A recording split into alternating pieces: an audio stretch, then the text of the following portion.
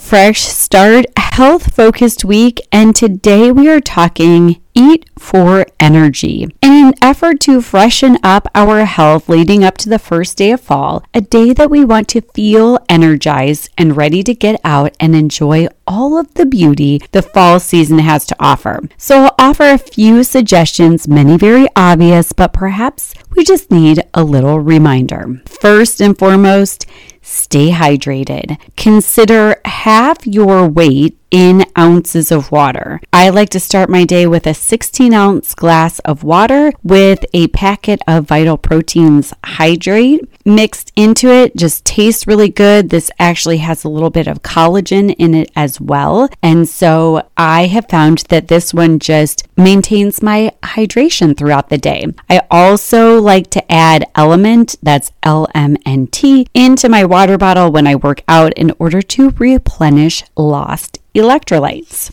Number 2, avoid processed foods. Opt for a banana or an apple or some celery with peanut butter as a snack instead of something packaged and therefore pretty processed. This same suggestion goes for meals as well. Just make something at home preferably. Number 3, seek out some seasonal foods. So for September, some options might be apples, sweet potatoes, Brussels sprouts, or carrots. Number 4, find what works for you with regards to timing of eating. Investigate intermittent fasting as a potential option. 5, I recently did a juice cleanse with The Squeezed, and that was a nice way to feel energized. I did that for 3 days and really just kind of felt good to cleanse the whole system. So consider something like that. And number 6, follow along with experts.